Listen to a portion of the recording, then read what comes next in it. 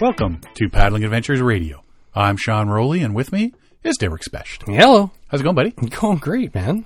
Anything happening? Anything good? Anything great? Anything groovy? I am very excited watching Alan Drummond's Great European Vacation. Oh, I know. Hey, they went. I guess they were doing a boat cruise or something, and Yeah, they're doing they so much. flew over to. They're seeing Croatia. It's like- They're in Greece. You kind of forget that the world is kind of opening back up after COVID is starting to abate, and it's like, oh, this is his vacation is just amazing. He took a picture and he sent it of the Acropolis, but from a view you don't usually see. Oh yeah, Like, you're not seeing all the columns. I guess you're seeing the back of it. Mm-hmm. And it's all lit up at night. So you get this nice mountain that looks really white, and then the Acropolis looks orange. Mm-hmm. It looks like somebody has carved a block of cheddar cheese out of a mountain. So good. But we may have lost Alan to Athens for good. yes. He sent a picture of himself in front of the Kayak Pure Magic ice cream store. Oh, did he? Where's Yes. the picture? I haven't seen it. That is on, what is it, the Sea Kayaking page. Hang on a So we second. may have lost him, did we? We may have lost him. Sea Kayak Ontario. Alan's from the Kayak Pure Magic Ice Cream. Alan Drummond's been on our show many times. He's owns the Kingdom Outdoor Products. But yeah, it looks like they're having a grand old time over there. There it is, Kayak Pure Magic Ice Cream. Anything to do with paddling, Yeah. anything to do with kayaks, canoes, rafts, stand-up paddle boards, well, kayaking is included. So if the people at Kayak Pure Magic Ice Cream want to Yeah, that's awesome. send us some ice cream really fast before it melts, or get a really good cooler. Too cool. Yeah, he's having way too much fun now. I enjoy watching vicariously when people do trips like this. This has been good for me this week because it has been a couple of really, really stressful weeks Oh, at work? Yeah. at work and other things. I get in fights with inanimate objects. There are now 3 vacuums, older vacuums, sitting in our garage that will no longer be working vacuums. Oh, okay. Yes. I fought 3 vacuums and was victorious. They will never work again? That but- was my Sunday. Everybody was out of the house. You know what? When everybody's out of the house, I'm going to get the vacuuming done, get my stuff done, put my little headphone thingies in, get my music playing, get the vacuum going, and what the heck is that burning smell? Well, the belt on one of them is burning, and of course you turn it over. Okay, I can fix this. I got my tools. No, it's a fancy dancy star screwdriver with a hole in the middle. Because Oh, yeah. because the screw is like this star shaped, but there's a little pointy thing sticking up from the middle, a little post. Yeah. Who's got one of those? I've got multiple ones at home if I had known. So that one, after I gave up on that, and that went outside. So I grabbed the older vacuum, and when you turn it on, the beater bar is going and everything. And then when you put your foot on the beater bar to pull the handle down so you can start vacuuming, beater bar turns off. So the switch in there, yeah, you know what? Nope. Yeah. Out it goes. So the third one is like a little R2-D2 unit with a hose. Oh, sort of okay. thing. So canister on wheels, and you just pull it around. So that one's working fine. All right. We're going to finish this. I pick it up, and the whole thing falls to pieces. The canister flies open. All the dust and dirt and cat hair and all over the floor I just vacuumed. So it went extra far out Yeah. into the driveway. There was a rainbow of colorful language that emanated from this hole in my face. The neighbors hear you? I invented a few new swear words, and yeah. We now own a Dyson, and I am never going to touch it. You bought a Dyson? I did not buy a Dyson. Somebody else in the house bought a Dyson. I don't care if we have a foot of dirt in this house. not I am touching never it. vacuuming anything in this house ever again. For everybody's safety. For Stay away from the everybody's vacuum. safety, I am going to keep my distance from the vacuum. It was Tracy's birthday on last Thursday. Yes. And we went out for... there's some sushi stuff I'll eat. Mm-hmm. I mean, there's more than I actually thought I would eat that I do. We went to this one place and just not too far from us and do the all-you-can-eat sushi. Mm-hmm. Right? They got other things as well. Yeah, yeah, right? I mean, they got like rice and some noodle dishes and Yep. stuff. So it's not just a party of raw fish Yeah. and Yeah. seaweed. Right? Yeah. So we're sitting there, and my daughter goes to this place, and I hear this noise like it's a video game. Mm-hmm. Who's playing a video game? There's kids in the booth behind us. Yeah. But no, it's not them. And you're listening, and I'm like, do you guys hear a video game? My daughter. Oh, there's a robot here that brings you your food. Pardon? I'm suddenly intrigued. Well, hello? And she didn't tell you that beforehand? No. All of a sudden, my curiosity is piqued. Yeah. So you order. They give you an iPad. Yeah. And there's pictures of everything. Oh, that's handy. Right? So you're like, oh, who wants dynamite sushi rolls? Oh, yeah. I get, they sell them, one at a time. So how many do you want? Well, I'll take 3. 1, 2, 3. How many do you want? 2. 1, 2. So at the end, they... Yeah. So you got your, give me a thing of rice and give me some that's awesome. rolls, give me a soup, give me some pad thai noodles and all that. And you do. And then you hit, boom, send. And it sends it to the kitchen, and they get all your stuff. And, of course, everything doesn't come out all at once. Yeah. Right? But then all of a sudden, you hear this noise. And around the corner comes this robot. Yeah. Picture a tall R2-D2, but instead of the round canister, there's shelves. And on the top, instead of the dome, it's made to look sort of like a cat head. Mm-hmm. Okay, yeah. Ears and a square face. It's like a video screen. Just like a video screen. Mm-hmm. And it comes around the corner, and it's talking to you in this... If you've never watched anime, you picture an anime voice, right? Yeah. And it's telling you, take the food from the tray with the blue light. And one of the lights, there's lights along one of the trays. That's blue. So you go there and you take the food off, and then on the face that says, there's things that says finish. So you hit finish, and it turns into a cat's face, like a graphic of a cat's face. It smiles, it sticks its tongue out, and the ears light up. Thank you! And off it goes back to its dock, like an iRobot Roomba thing, right? Well, that's awesome. Dude, I was so full, I was still ordering things just to get I need to see the robot again. Make him come back. See the robot!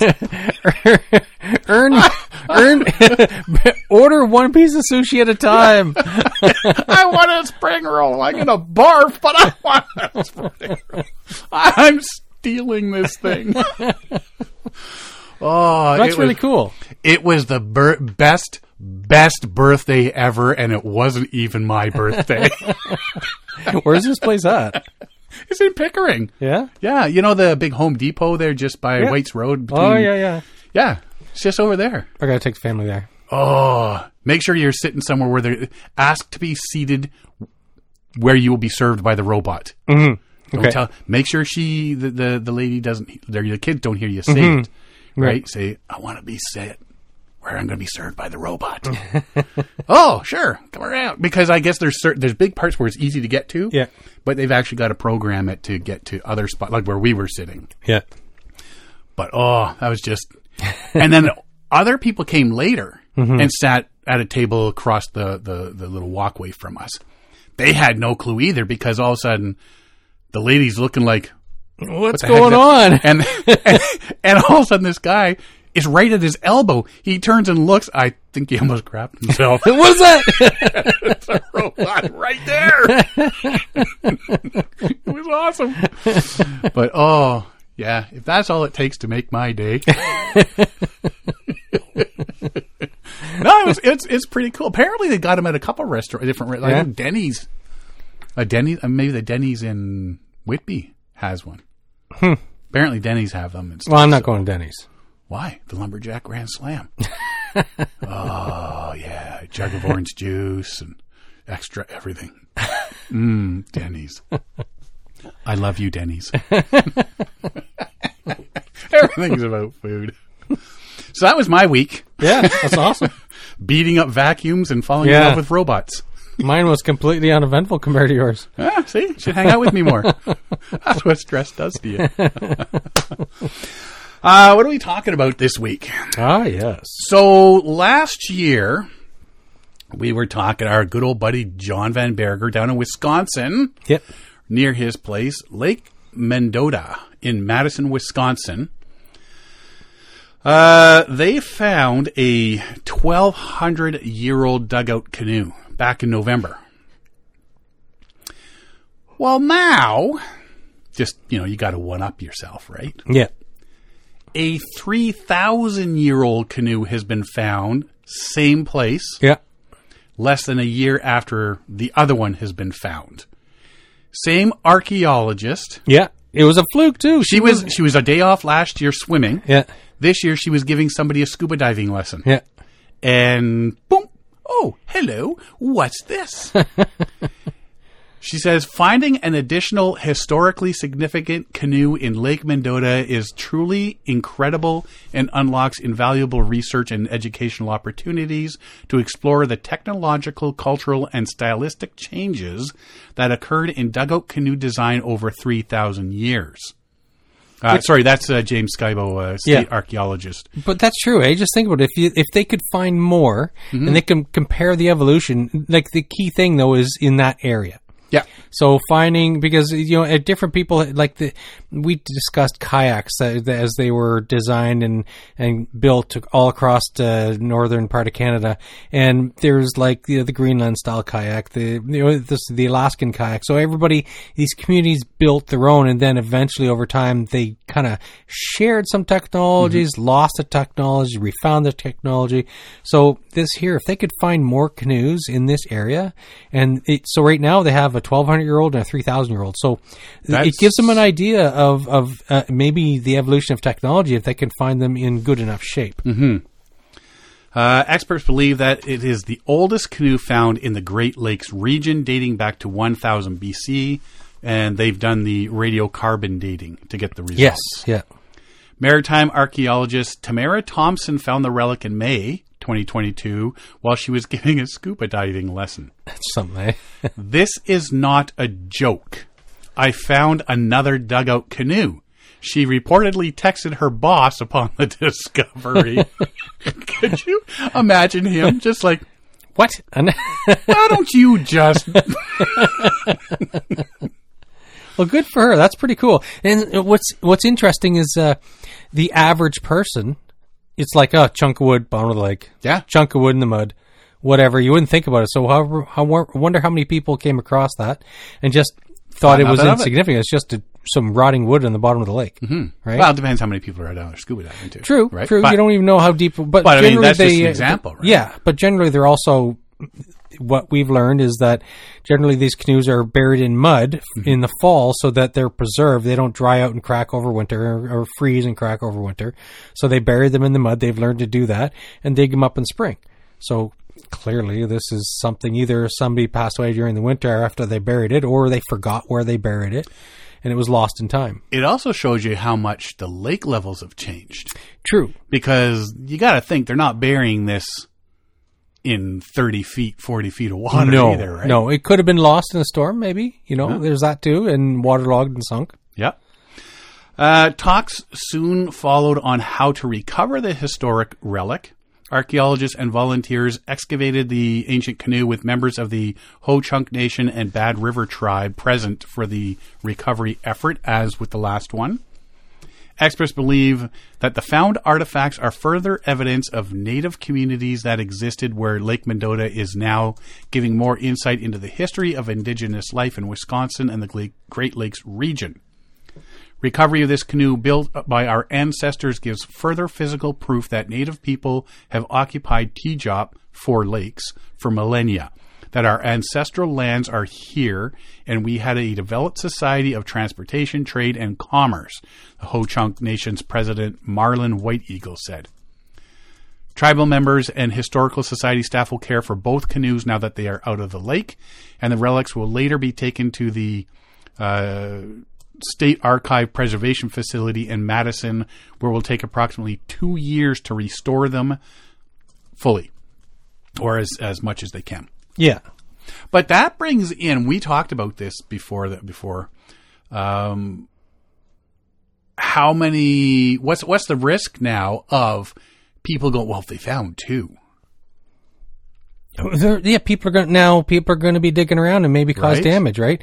Like, that would be my concern. Yeah. You need to be, if you're going to, sure, you find it, come across it, report it, but some people are going to go, I want this for my bar. Right? Yeah, I'm going to hang this on the ceiling. I'm going to pick one out. I'm going to make a shelf out of this and pass it off to a different museum for some cash. Yeah, exactly. So instead of preserving stuff, some stuff might get damaged. But we've already seen 2 canoes pulled out of these lakes, and so now there's a good chance that people are going to start looking and saying, "Oh, there's got to be more." You would think, and what other as I had mentioned, exactly, like if that was close to shore 3,000 years ago, and the lake has risen that much. Yeah. Who's to say there isn't a whole bunch of stuff that on the old shoreline, an old village? So you get people now scuba diving with their underwater metal detectors, old copper tools, disturbing. Whatever. Yeah, who knows what you're going to find? Who knows what down there, right? Big archaeological finds could be, ancient, like you say, villages and stuff like that down there, that buildings and rock walls or something, whatever, it could be there, and that's all going to get disturbed, possibly lost, taken. Or it's just going to be found if people are smart and well, that's what you'd hope. About it. You'd hope, yeah. You'd hope that they all of a sudden get a call and say, hey, we just happen to be looking where you were looking and we found whatever. So you might want to send somebody over. That's the best case scenario. So, but how cool. I know. Cool. Yeah. Could you imagine telling your boss, "Hey, remember that canoe I found? By the way, yeah. You got room for a second one? Oh, now look at this show off, bringing up 2 canoes. When you get in the third, how old's it going to be? It's pretty cool, though. It is. And like you say, the distance. I mean, from a 3,000-year-old to a 1,000-year-old. Yeah. You see that any changes were made, or is it exactly the same? Exactly. Designs, it'll be pretty cool to see what they can find off of it. Pretty neat. Canadian Rangers celebrating 75th anniversary with a canoe voyage to Ottawa. A group of Canadian Rangers from Northern Ontario completed a 750-kilometer voyage by freighter canoe from Parry Sound, Ontario to Ottawa, Ontario, in recognition of 2022 being Year of the Ranger. Rangers are a part-time Army reservists founded in 1947 to serve in remote and isolated communities across the Canadian North. They are celebrating 75th anniversary of their founding. In total, there are 600 Rangers in 29 First Nations across the far north of Ontario. I thought they extended beyond Ontario.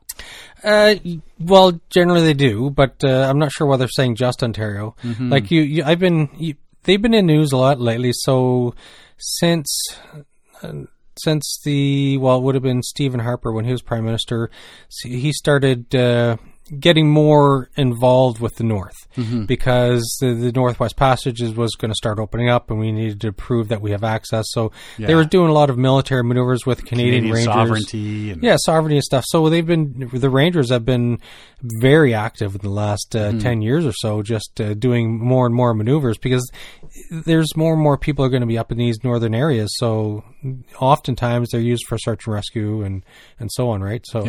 So now this kind of highlights the fact that, hey, they've been around for 75 years. This is the Year of the Ranger, and it's time to. It's good for them to do this trip. That's quite the trip. So they did it in 13 days, 750 kilometers. Yeah, that's incredible. So, yeah, they made up the Parry Sound to Ottawa part with 32 rangers from 15 of the remote communities. First part of their journey, they traveled in canoes from Fort Albany and Saskatchewan to First Nations on James Bay. Yeah. Right? 24-foot craft powered by outboard engines traveled to Parry Sound along river routes. From Parry Sound, the mission started to Ottawa, 13 days, 750 kilometers. They boated across Georgian Bay along the Trent-Severn Canal, Lake Ontario, and the Rideau Canal before reaching the Ottawa River in Ottawa. Yeah. That's cool. awesome. Yeah. That's cool.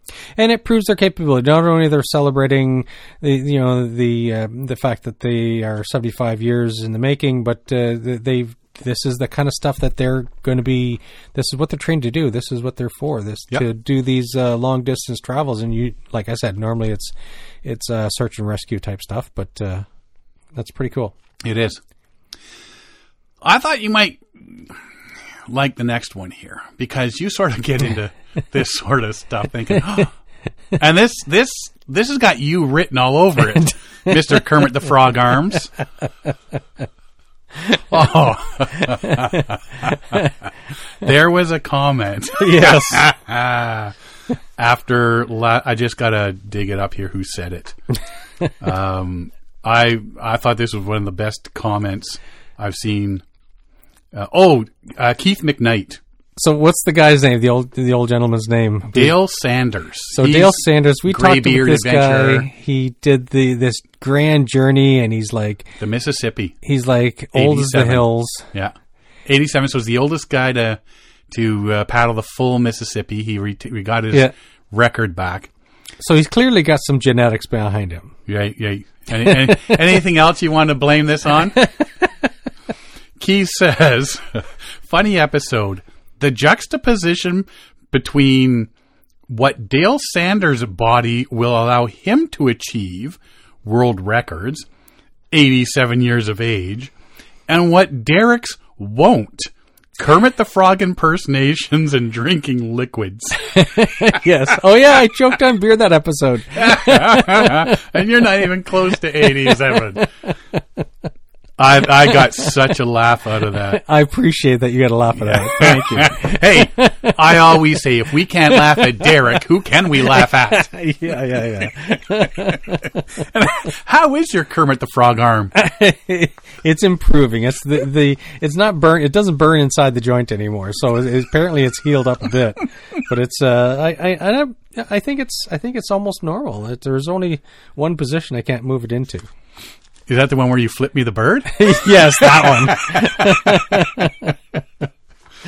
one. So this here has you written all over it. Acute gastroenteritis outbreak amongst rafters and backpackers in the backcountry of Grand Canyon National Park, April to June 2022. And it's definitely not funny, but my wife and I have these conversations. Mm-hmm. If we're on a canoe trip, if I'm doing some stuff, like cutting some wood or something, and, grab a sandwich or something. I know, right? Yeah, okay, whatever. Yeah. If I go to the bathroom, I'm washing my hands. Yes. There's certain times, you're washing your hands before you're doing anything with food and stuff like that, or, washing your plates and all, doing your dishes and stuff. But like I say, if I'm poking around the fire or, paddling, you're not really thinking about it. Whatever. There's dirt. Everybody needs some dirt in their life. Yeah. So this is sort of, we get, and her being a nurse. Yeah. These conversations come up every so often. I'm like, oh my God, just eat it. I don't need to wash my hands. I don't want to wash my hands. You're sitting there and, dinner's made. All right, you turn around, there's this big tub of antiseptic, antibacterial hand stuff. I'm like, oh my God. That's not a barrel. That's our hand sanitizer. That sanitizer is really going to destroy the taste of supper. Isn't it? Yeah. Norovirus-associated acute gastroenteritis is highly transmissible in settings with close person-to-person contact and decreased access to hand hygiene, such as backpacking or rafting. See? Doesn't say anything about canoeing. Yeah. It's no canoeing. There was no canoeing there. During April 1st to June 17th, 2022, the largest outbreak of acute gastroenteritis, and I'm going to say it different every time, documented in the Grand Canyon National Park backcountry occurred. At least 222 rafters and backpackers became infected. Strong partnerships with river outfitters and national park staff members enabled implementation of prevention and control measures. 222 people. Yeah. Wow.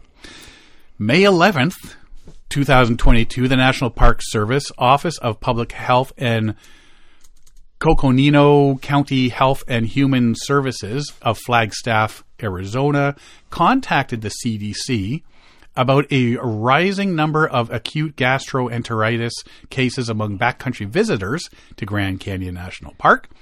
Agencies reviewed illness report forms, assessed infection prevention and control practices, and distributed a detailed survey to river rafters and hikers with backcountry permits who visited the Grand Canyon backcountry during the April to June.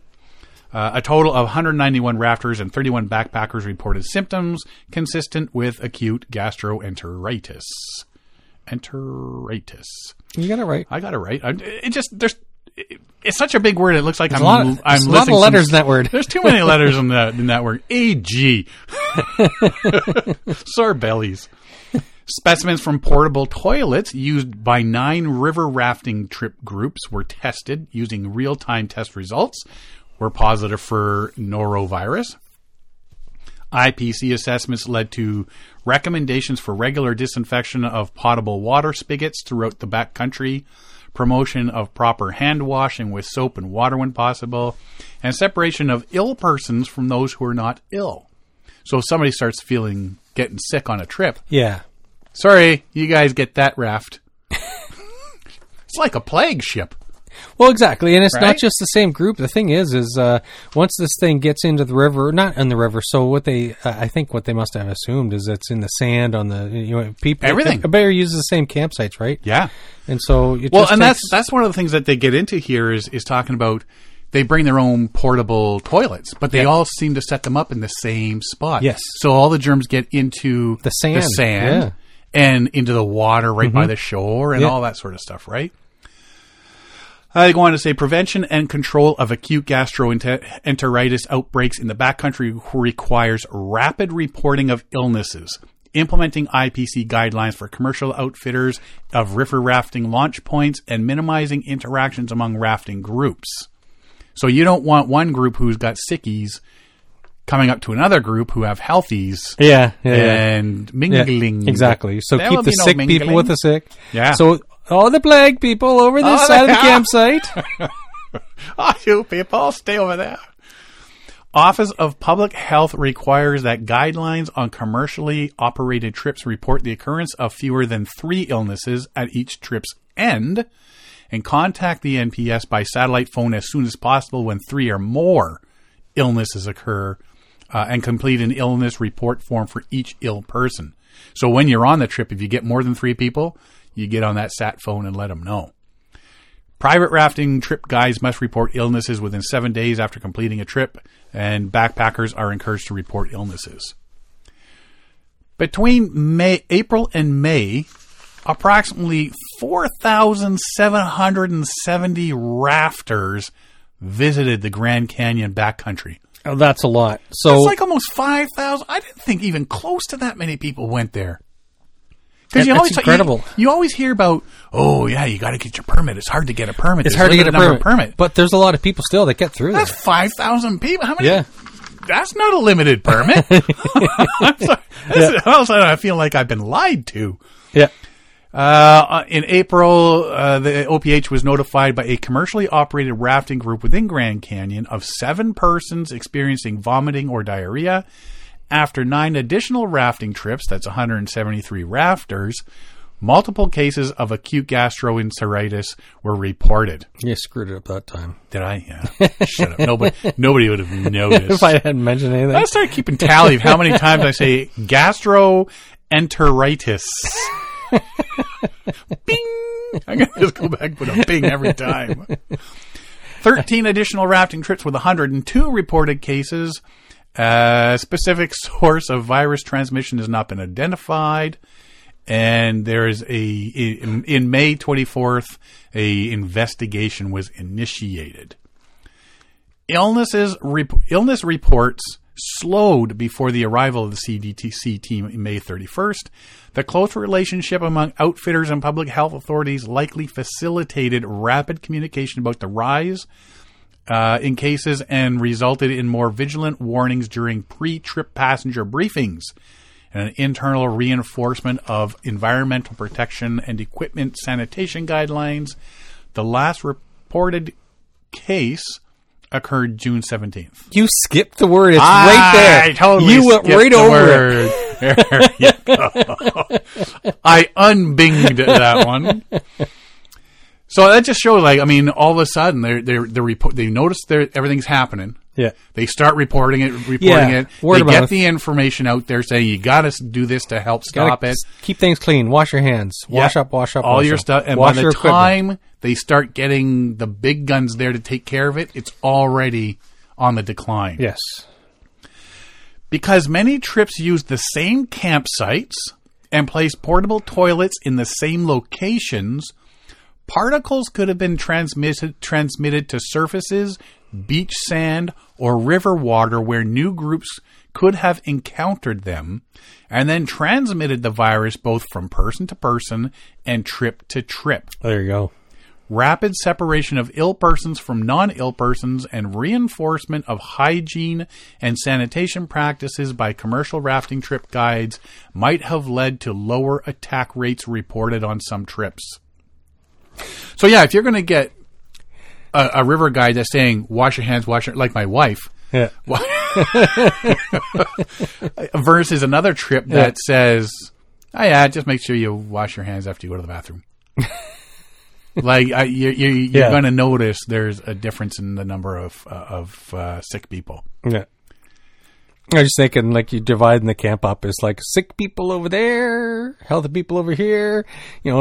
People are going, maybe the guy who plays the guitar is the sick guy. It's like, well, I want to go to the sick camp. They're singing over there. They're having more fun over there. Oh, shucks. They're having fun over there. Yeah, but they're not keeping anything down. They got marshmallows and cookies. I'm starting my own camp.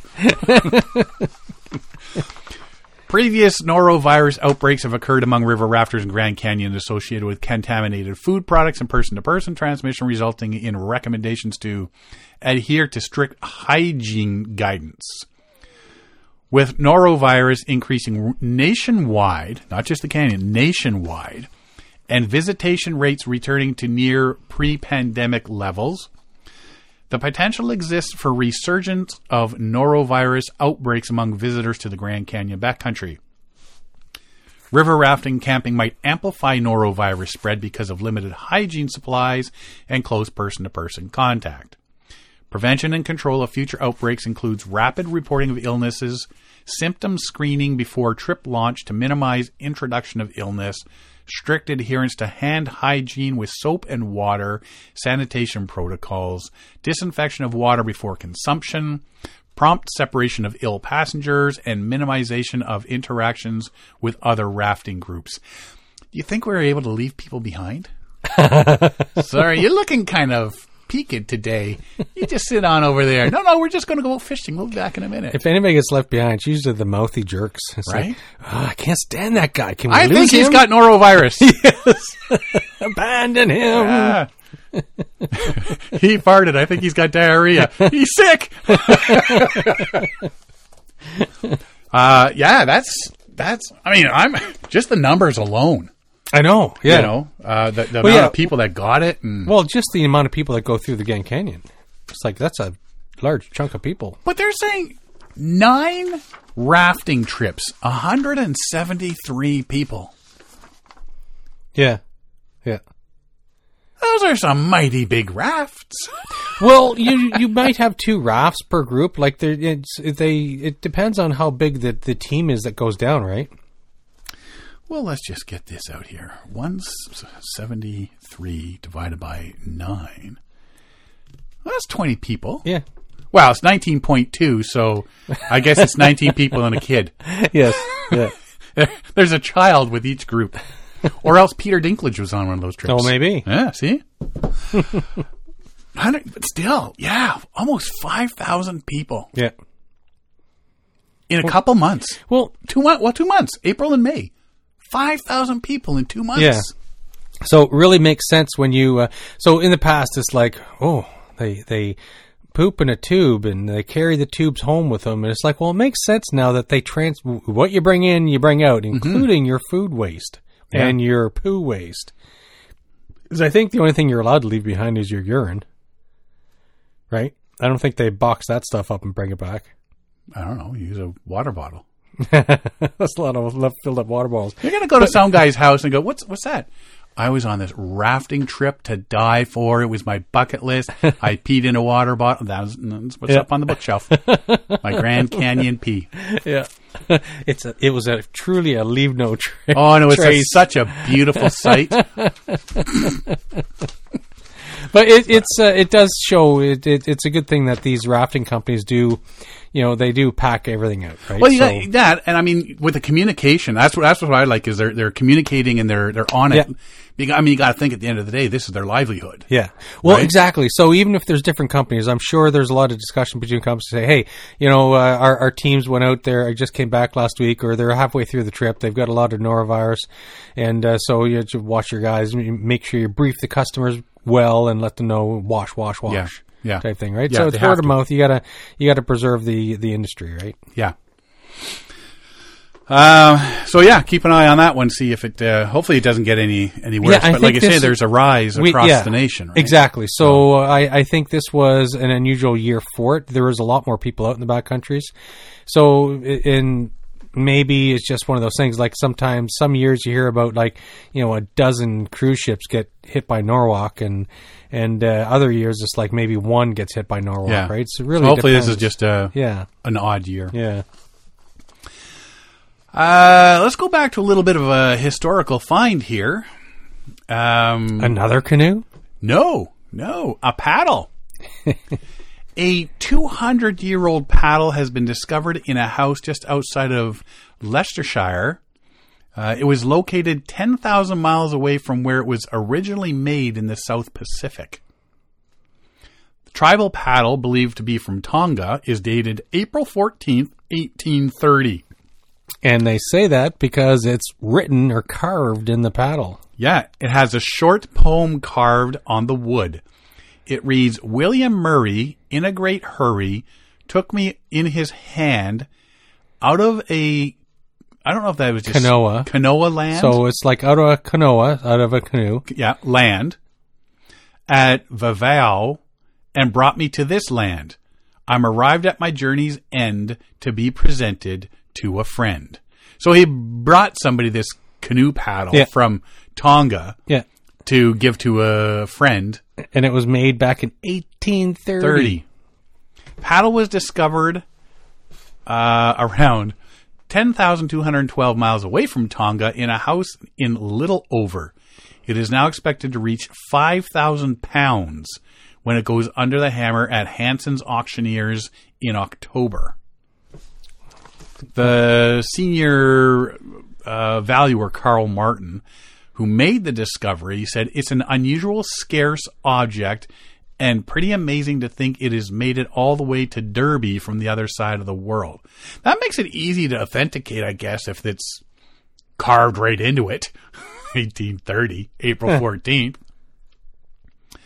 Tonga is a small archipelago in the South Pacific Ocean, directly south of Samoa, and about 2/3 of the way from Hawaii to New Zealand. Yeah. It says, we understand it arrived in the UK all those years ago through Bristol docks, but we have no idea how it ended up here. In the 19th century, wealthy young men liked to travel the world in search of adventure and picked up exotic objects like this along the way. The market for tribal art is strong, particularly among collectors in France and Canada. I didn't realize Canada was big into that sort of stuff. So it could achieve as much as £5,000 at auction. Experts believe whoever acquired the paddle 192 years ago may have been inspired by Captain Cook. The legendary explorer first landed in the Tongan Islands October 2nd, 1773. So just 50 years before. Yeah. During his second Pacific voyage. 1774, he returned for 4 days, received such a warm welcome, he named Tonga the Friendly Islands. Interesting. So Yeah. it's some of these historical things, like we talked about canoes tonight, we talked about this paddle tonight. It reminded me of Canadian pastime hockey here. So I recall a story from a few years back. It was back in 2015 actually. I had to look it up. But some guy was fascinated by a hockey stick. He found it in a North Sydney near Halifax, Nova Scotia, in a barber shop, and he convinced the barber to sell him the antique paddle or antique hockey stick, and it turns out it's the world's oldest existing hockey stick. Really? Yeah. So he paid $1,000 for it, and a museum paid the man $300,000 for the hockey stick. So I imagine that barber's a little bit miffed that he sold it for $1,000. The guy turned around and sold it for $3,000. But still, these things are just sitting on people's walls out there. Well, right? I was telling you there, I'm a big Star Wars fan and always have been. Yeah. And I collect the comics when I was younger and stuff. And all this stuff just sits there, and I don't plan on, my daughter says, you can't get rid of it. That's my inheritance. Yeah. Right? But I was at a flea market. I saw #1 Star Wars for 25 cents. Yeah. Last I checked, it was over $500. Because, especially when the new movies come out, they raise it, and then it drops, and certain comics have the introduction of a certain character. They're worth more and stuff.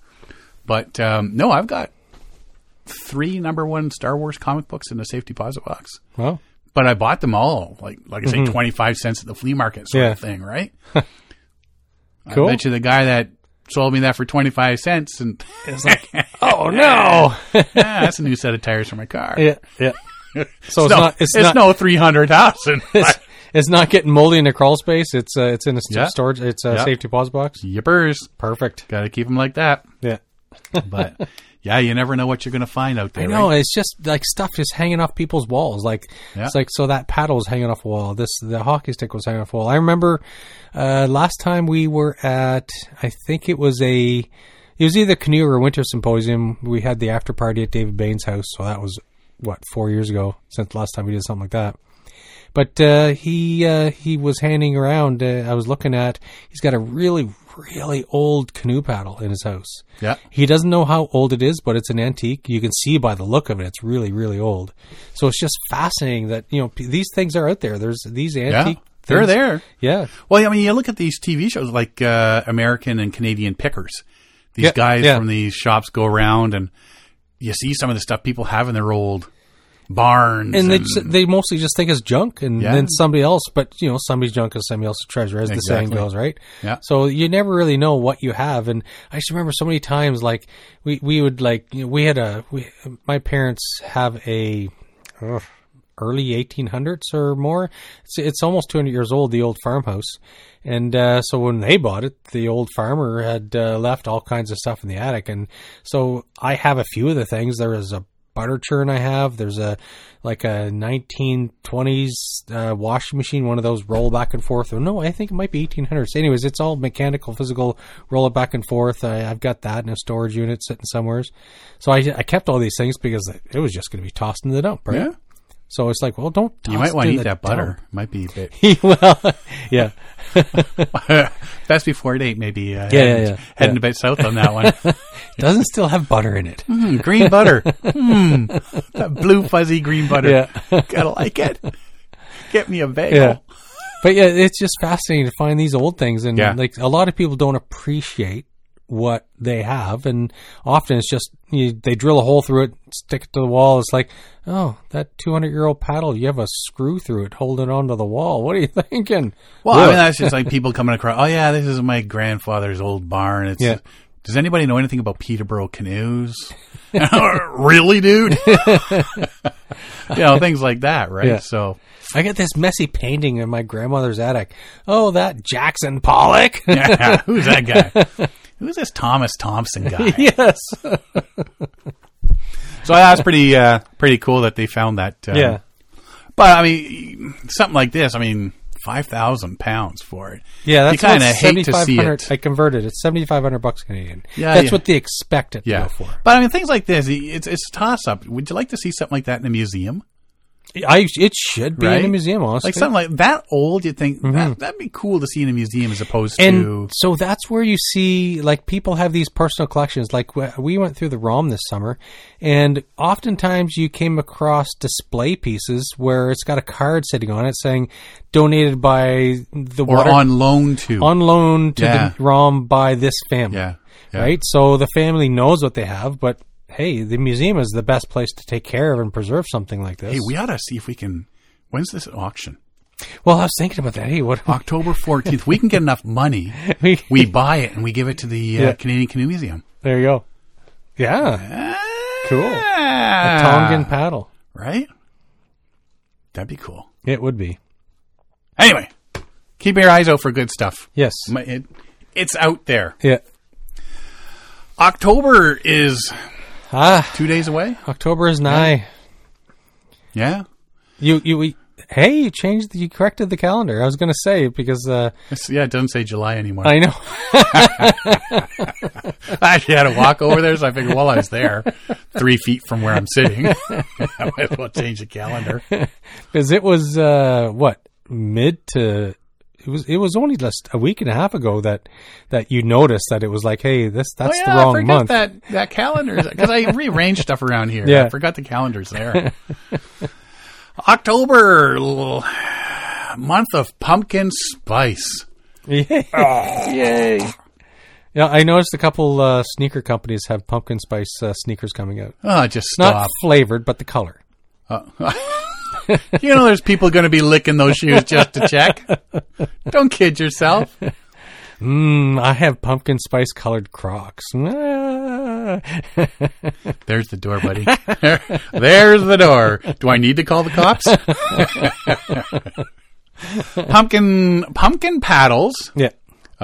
Big hollowed out pumpkins, and witches on stand-up paddleboards. Yes. Every year they do a cruise. Every year there's a bunch of those that happen. So if you want to participate, now's the time to start thinking about it. Yes, exactly. Now, Because we always talk about it afterwards. Yeah. Hey, did you see what happened last weekend? Yeah, exactly. Kind of late now. So here's your heads up. If anybody wants to get out and do a Halloween stand-up paddleboard, little trip, and it's kind of cold here, but it's done. You see a lot in southern states and stuff. Yeah. And so, But even still, the pumpkin paddles, if you got a big enough pumpkin, yeah. just insulate it. Put on your skidoo suit. And a dry suit. Get yourself a dry suit and a giant pumpkin. And what's good with a giant pumpkin is that the meat of the pumpkin is naturally buoyant. So if you do take on water, you're still going to somewhat float. I saw a thing where they're saying when you're done with your paddle, or your pumpkin at Halloween, smash it and leave it in by farmers' fields and stuff for the deer. Well, you don't want Because they eat the everybody to inside. do that. Well, Then I you get wouldn't think everybody's going to do that. Millions of pumpkins lining the sides of the roads. Okay, you know how bullhooey that is? I can't walk 3 feet to change my calendar. You think I'm driving 20 kilometers to the nearest farmer's place to drop a pumpkin off? Yeah. Come on. Depending on what neighborhood you live in, the kids will take care of that anyways. Your pumpkin's going to be smashed out in the street. I got 3 squirrels that'll take care Oh, of that. yeah, there We you only go. have 3 squirrels now, eh? There was 8 last year.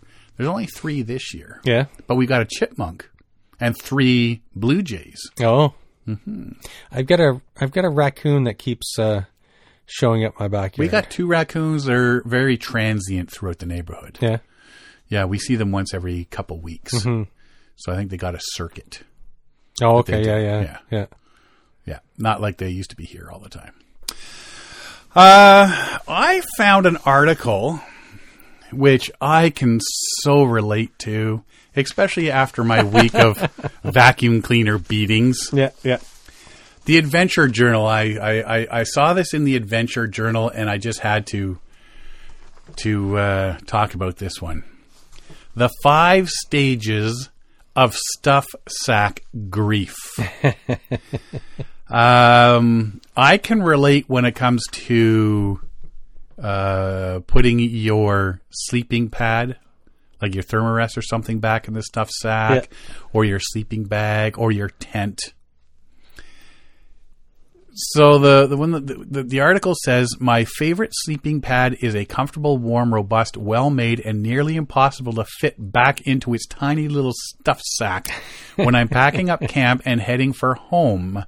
Come to think of it, same with my tent, because I've experienced so much grief trying to cram stuff back into stuff sacks.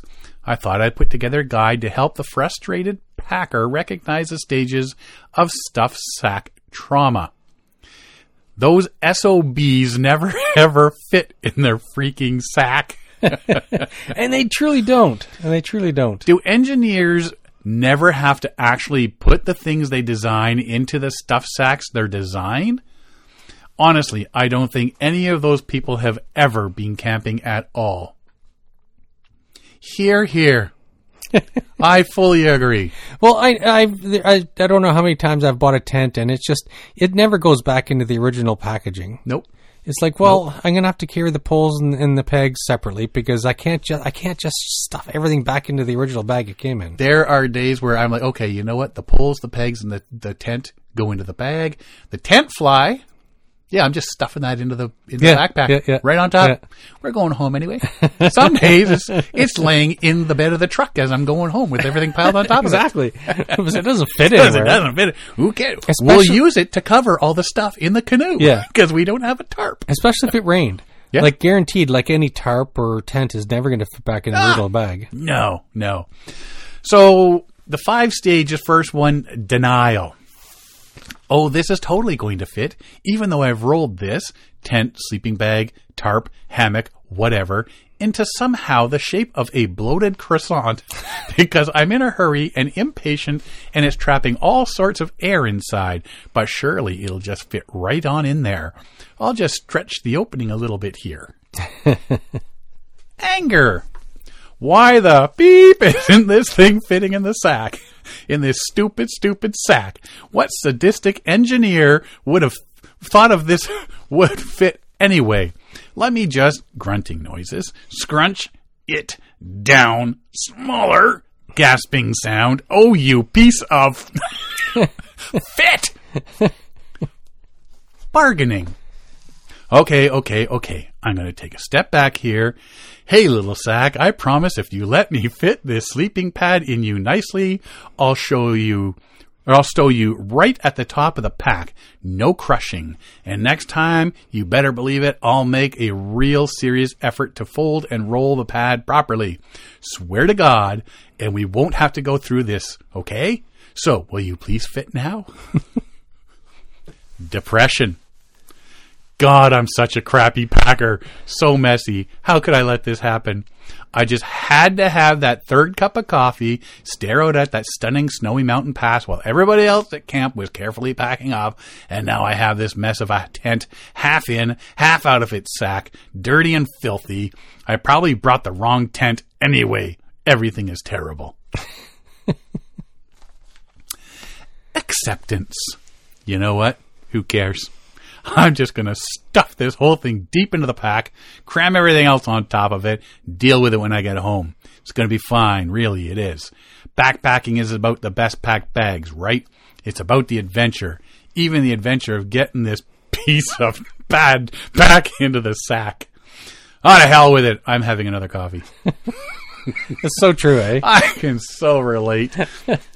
And as they're sitting there looking out at the scenery, waiting for me to pack, all of a sudden a tent ends up in the lake.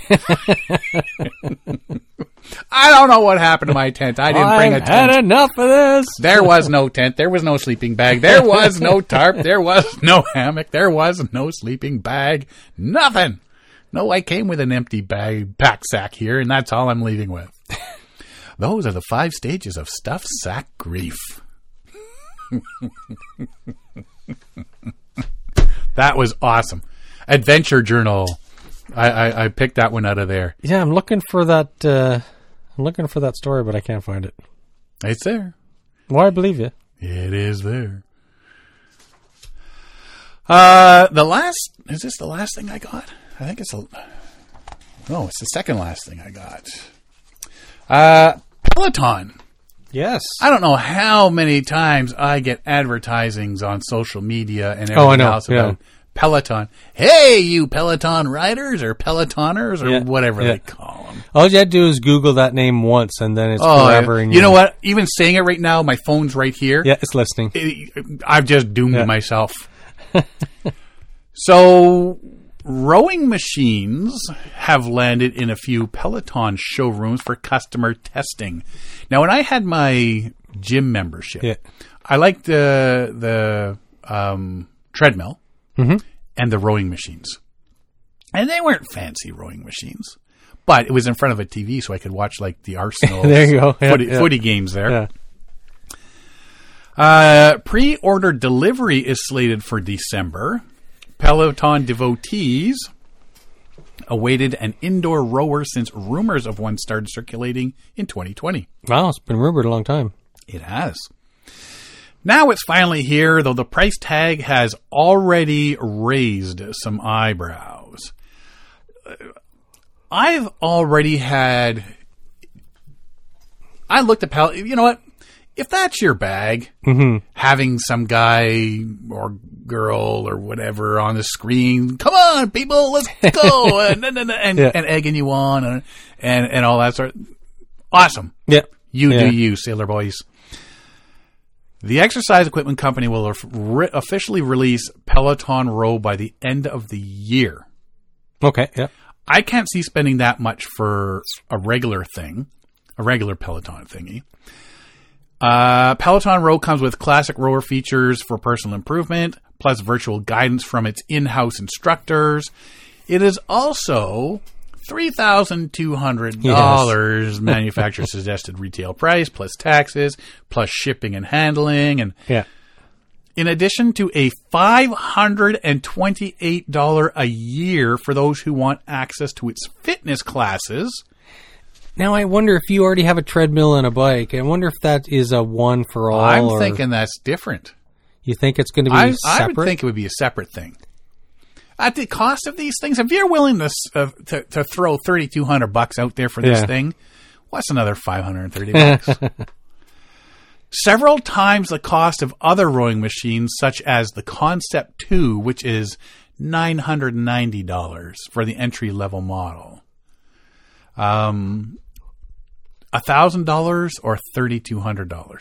Well, it depends if you're a Cadillac person or a Honda Civic person. As long as my windows roll down, I don't care. There you go.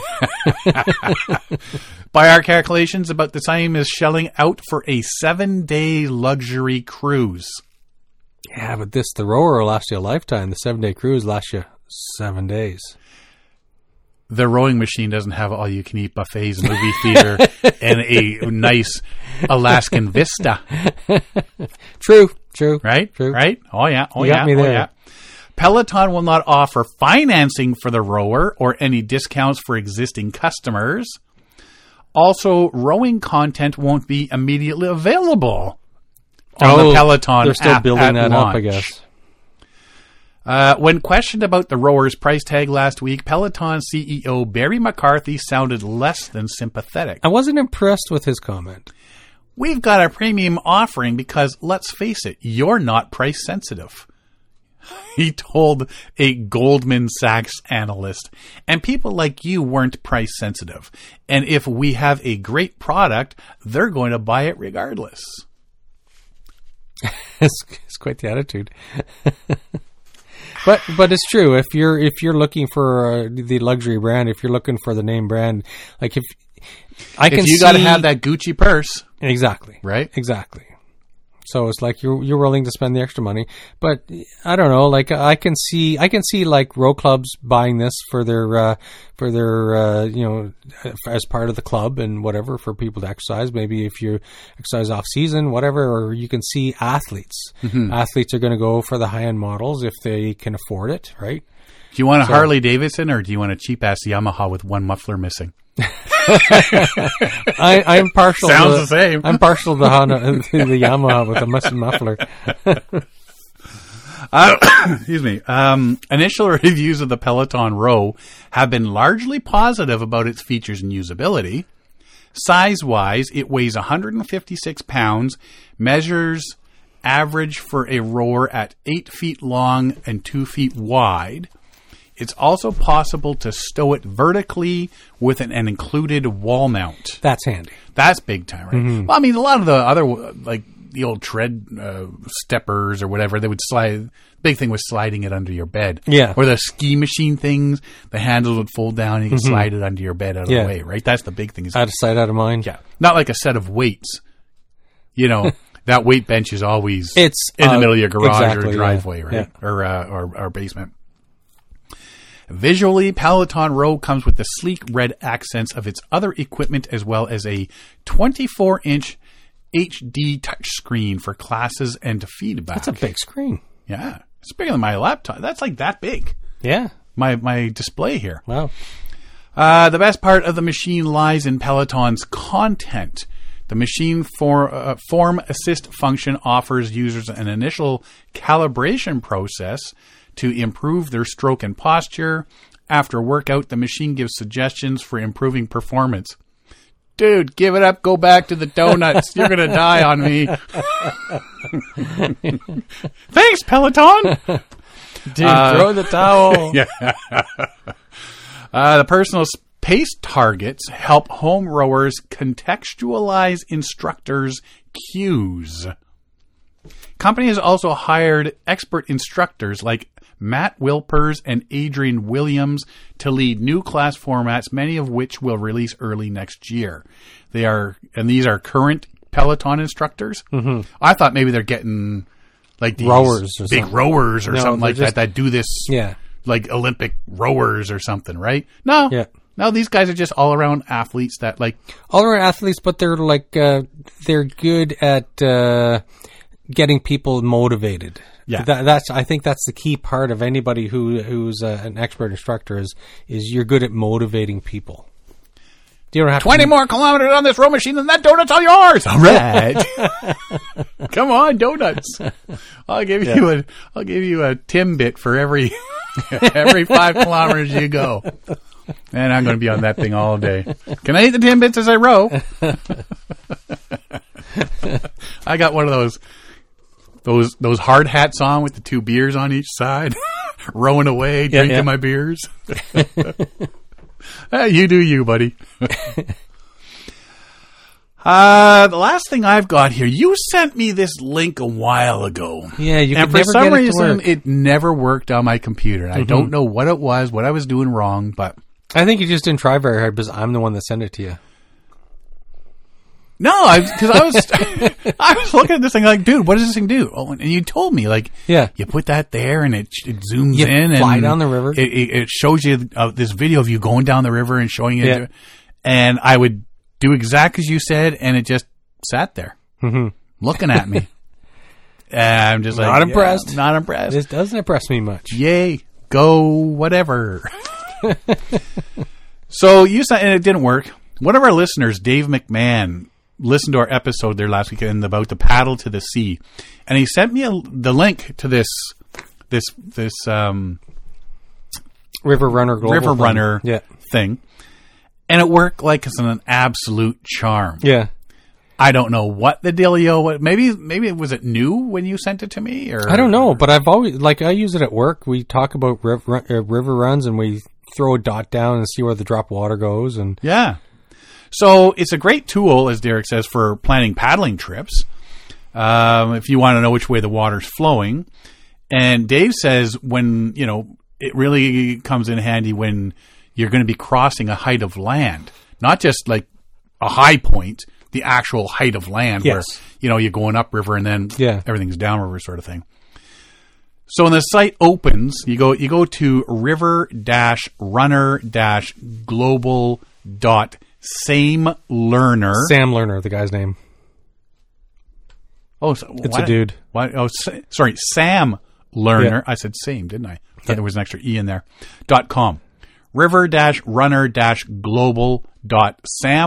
river-runner-global.samlearner.com. And the map of Yeah. North America and part of Europe opens up. And what you do is, at the top it says, tap to drop a raindrop anywhere in the world and watch where it ends up. So if you know you're going to be going on a trip in Northern Ontario, say, you zoom into that area and you find where you're going to start and you tap it. And it will always, you zoom in and it will take you, a video will show you, like a Google Map type video, the current of the river and where it will take you and the route you will go, a virtual, basically, paddle down the river. It is cool. It is really cool. I like I said, I couldn't get it to work before, and now, like I say, you're sitting there and you put, okay, well, if I'm paddling from here to here, eventually, okay, there's the height of land. Am I going to have to go down? And if you put a drop, well, it's going to show you going the other way because you're not going up, Yeah. right? Yeah, So yeah. But it's also good if you're going to run the Des Moines River or the Coulanges River or whatever, you could drop where your start point is and you can fly through the river as you go down. It's kind of gives you a visualization of your expected trip, whatever, right? So if you, let's say you go to Black Feather and look through their trips that they're putting on for the 2023 season, it's like, oh, what is the Nahanni River run like? So you drop your bit of water in and you follow through the map, you fly through it like a helicopter, right? It's pretty cool. It gives you, it's a good visualization. It's not, I wouldn't say it's very practical for trip you're not going to planning, use but it for, no, that's the rapids there. yeah, and no. There's log but it's going to jams be a little there bit and- daydreaming. It's going to be like if you're in a coffee break or it's a slow day at work, it's like, That's really windy, that yeah. section. So yeah, it's like if you got a slow day at work, you just fly down a bunch of rivers. Yeah. Do the Amazon. It is quite the decent. Dave McMahon, thanks for throwing me that link again. I don't know why it didn't work when you sent it to me, Derek, but apparently you sent me a substandard version. Maybe. Yeah, It I always got to worked count for on me. guys like Dave to send me the good stuff.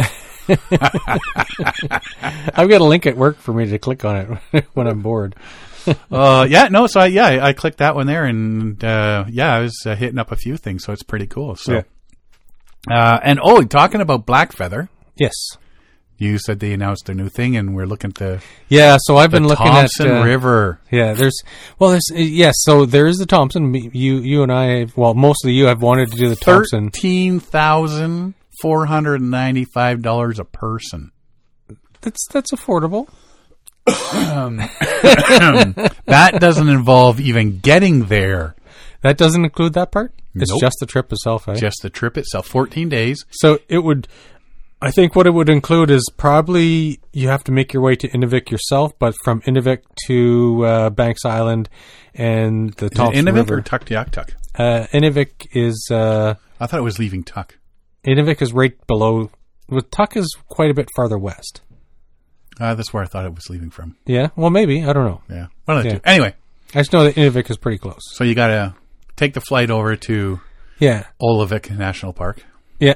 and then in 2 weeks you're dipsy doodling through. Yeah, so if anybody's listened to our early episodes in the first 2 or 3 years, we often talked about going to Banks Island. That's a bucket list trip for us. It is, yeah.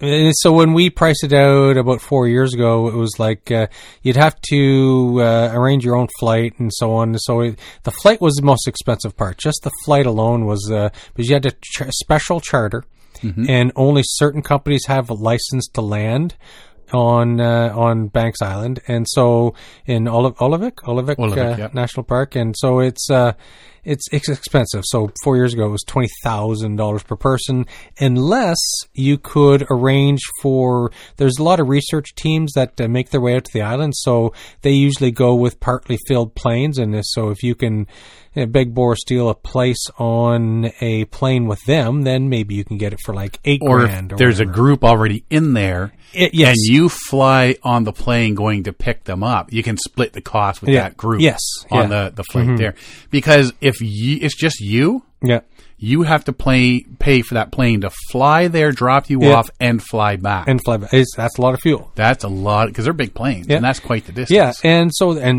there's a stopover fill up too. Exactly. Right. So, so it's not a cheap trip, but it's one of those bucket list trips, and it's the Thompson River on Banks Island is where it ends up in the ocean. There's a harbor there, and it's like this early 1800 shipwreck that's sunk there. Is it the Terror? What was the other one? I don't know. I can't remember the name of it. I'm sure it's the Terror that's there. Yeah. Franklin ships. Yes, one of the Franklin ships. Yeah. Well, that you have to do a day trip and on over and scuba dive if you want to see it. But there's a little bit extra involved. You're not that far, but there's the muskox that are there. The Arctic wolves are up there. There's a lot of indigenous historical site things to see along the route, and the big hill of muskox skulls. Yes, that are like hundreds of years old. They say.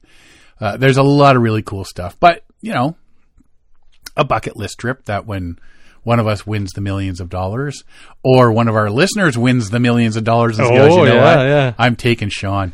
No, taking Derek. Derek's going to hurt himself doing a Kermit the Frog. I'm taking Sean. At least he doesn't do the Kermit the Frog. I didn't warm up before I did the Kermit the Frog. If I had warmed up properly and did my stretches. Oh, jeez. Anyway, it's I happened to see that. That's the first thing I saw was over $13,000, and that doesn't include taxes. Oh, it doesn't? No, no. There's extras on top of that. They always fit in all these extra little fees, and so at the end of the day, $20,000. By the time you get all the way up there, all your gear, pay for the trip. But you know what? It used to be only a week. Now they're saying this one's 14 days. Yeah. And that was my big thing. That was why I was looking at doing it myself. Because you want to spend more time there. If I'm spending $12,000 or something on a trip, I'm not going to for make 7 a long days. It's not going to be a long weekend trip. Yeah, it's not a long weekend trip. That I'm going so that I can spend as much time as I want. Yeah. If I want to go up there and spend 3 weeks, I'm going to go up there and spend 3 weeks because it's the plane. It's not like the plane only goes, like a scheduled plane. It's scheduled when you say, okay, come pick me up, sort of thing. If I'm spending that kind of money, I'm enjoying my time up there. But, so again, Dave McMahon, thank you for the River Runner website. That's a really, really cool thing to check out. And next time I'm going to do a big trip, I'm going to definitely give that one a look at. Yeah. And, if you want to spend some time daydreaming this winter about potential trips next year, just go look at all the trips that there's dozens of trips that Blackfeather is putting on next season. And you just go through their list of trips, and it's worthy of a lot of daydreaming. Oh, even if you don't take one of their trips, at least the info is there. Oh, yeah. And you can look into doing it yourself if you've got the skills. Mm-hmm. And not everybody does, but it's all there. I think that's all I've got this week. Me too. I can hear a vacuum that needs a good beating. I'm trying to find the name of the ship that's sunk off of Banks Island. It's not. Google's not my friend tonight. Really? No. Isn't the Terror? I want to say the Revenge, but that was Blackbeard's. I found the inlet, so it's not the same inlet that the Thompson River flows into, but it's in Olivec. No, it's over. It's just slightly east over. of. Yeah, you have to do a day walk and hike to get to that inlet. And there actually, is it that inlet that has the waterfalls? I don't know. I'm sure it does. Man, it's been a while since I've actually looked into all of that. Anyway, I'm sure it's the Terror. Could be. It could be. But Terror and Erebus. Which ones were just found off of Victoria Island 2 years ago? 2014 was the Terror. Yeah, so that's much farther east. So the Erebus was just like 2 years after that. Yeah, I'm sure it's the Terror's there. Anyway, there's a ship there. You're not going to see it anyway because it's like 50 feet underwater. So, anyway, that's all I got. Yeah, me too. That's it? Well, hopefully your shoulder's feeling much better next week. It is much better now. But thanks for asking. I know you're just making fun of me, but I'll just take it as you actually care. Making fun of you and drinking your beer at the same time. Yes. My life is good, except when it comes to vacuum cleaners. If you want to find out more about us, you can find us at paddlingadventuresradio.com. We're on Facebook, Instagram, and Twitter.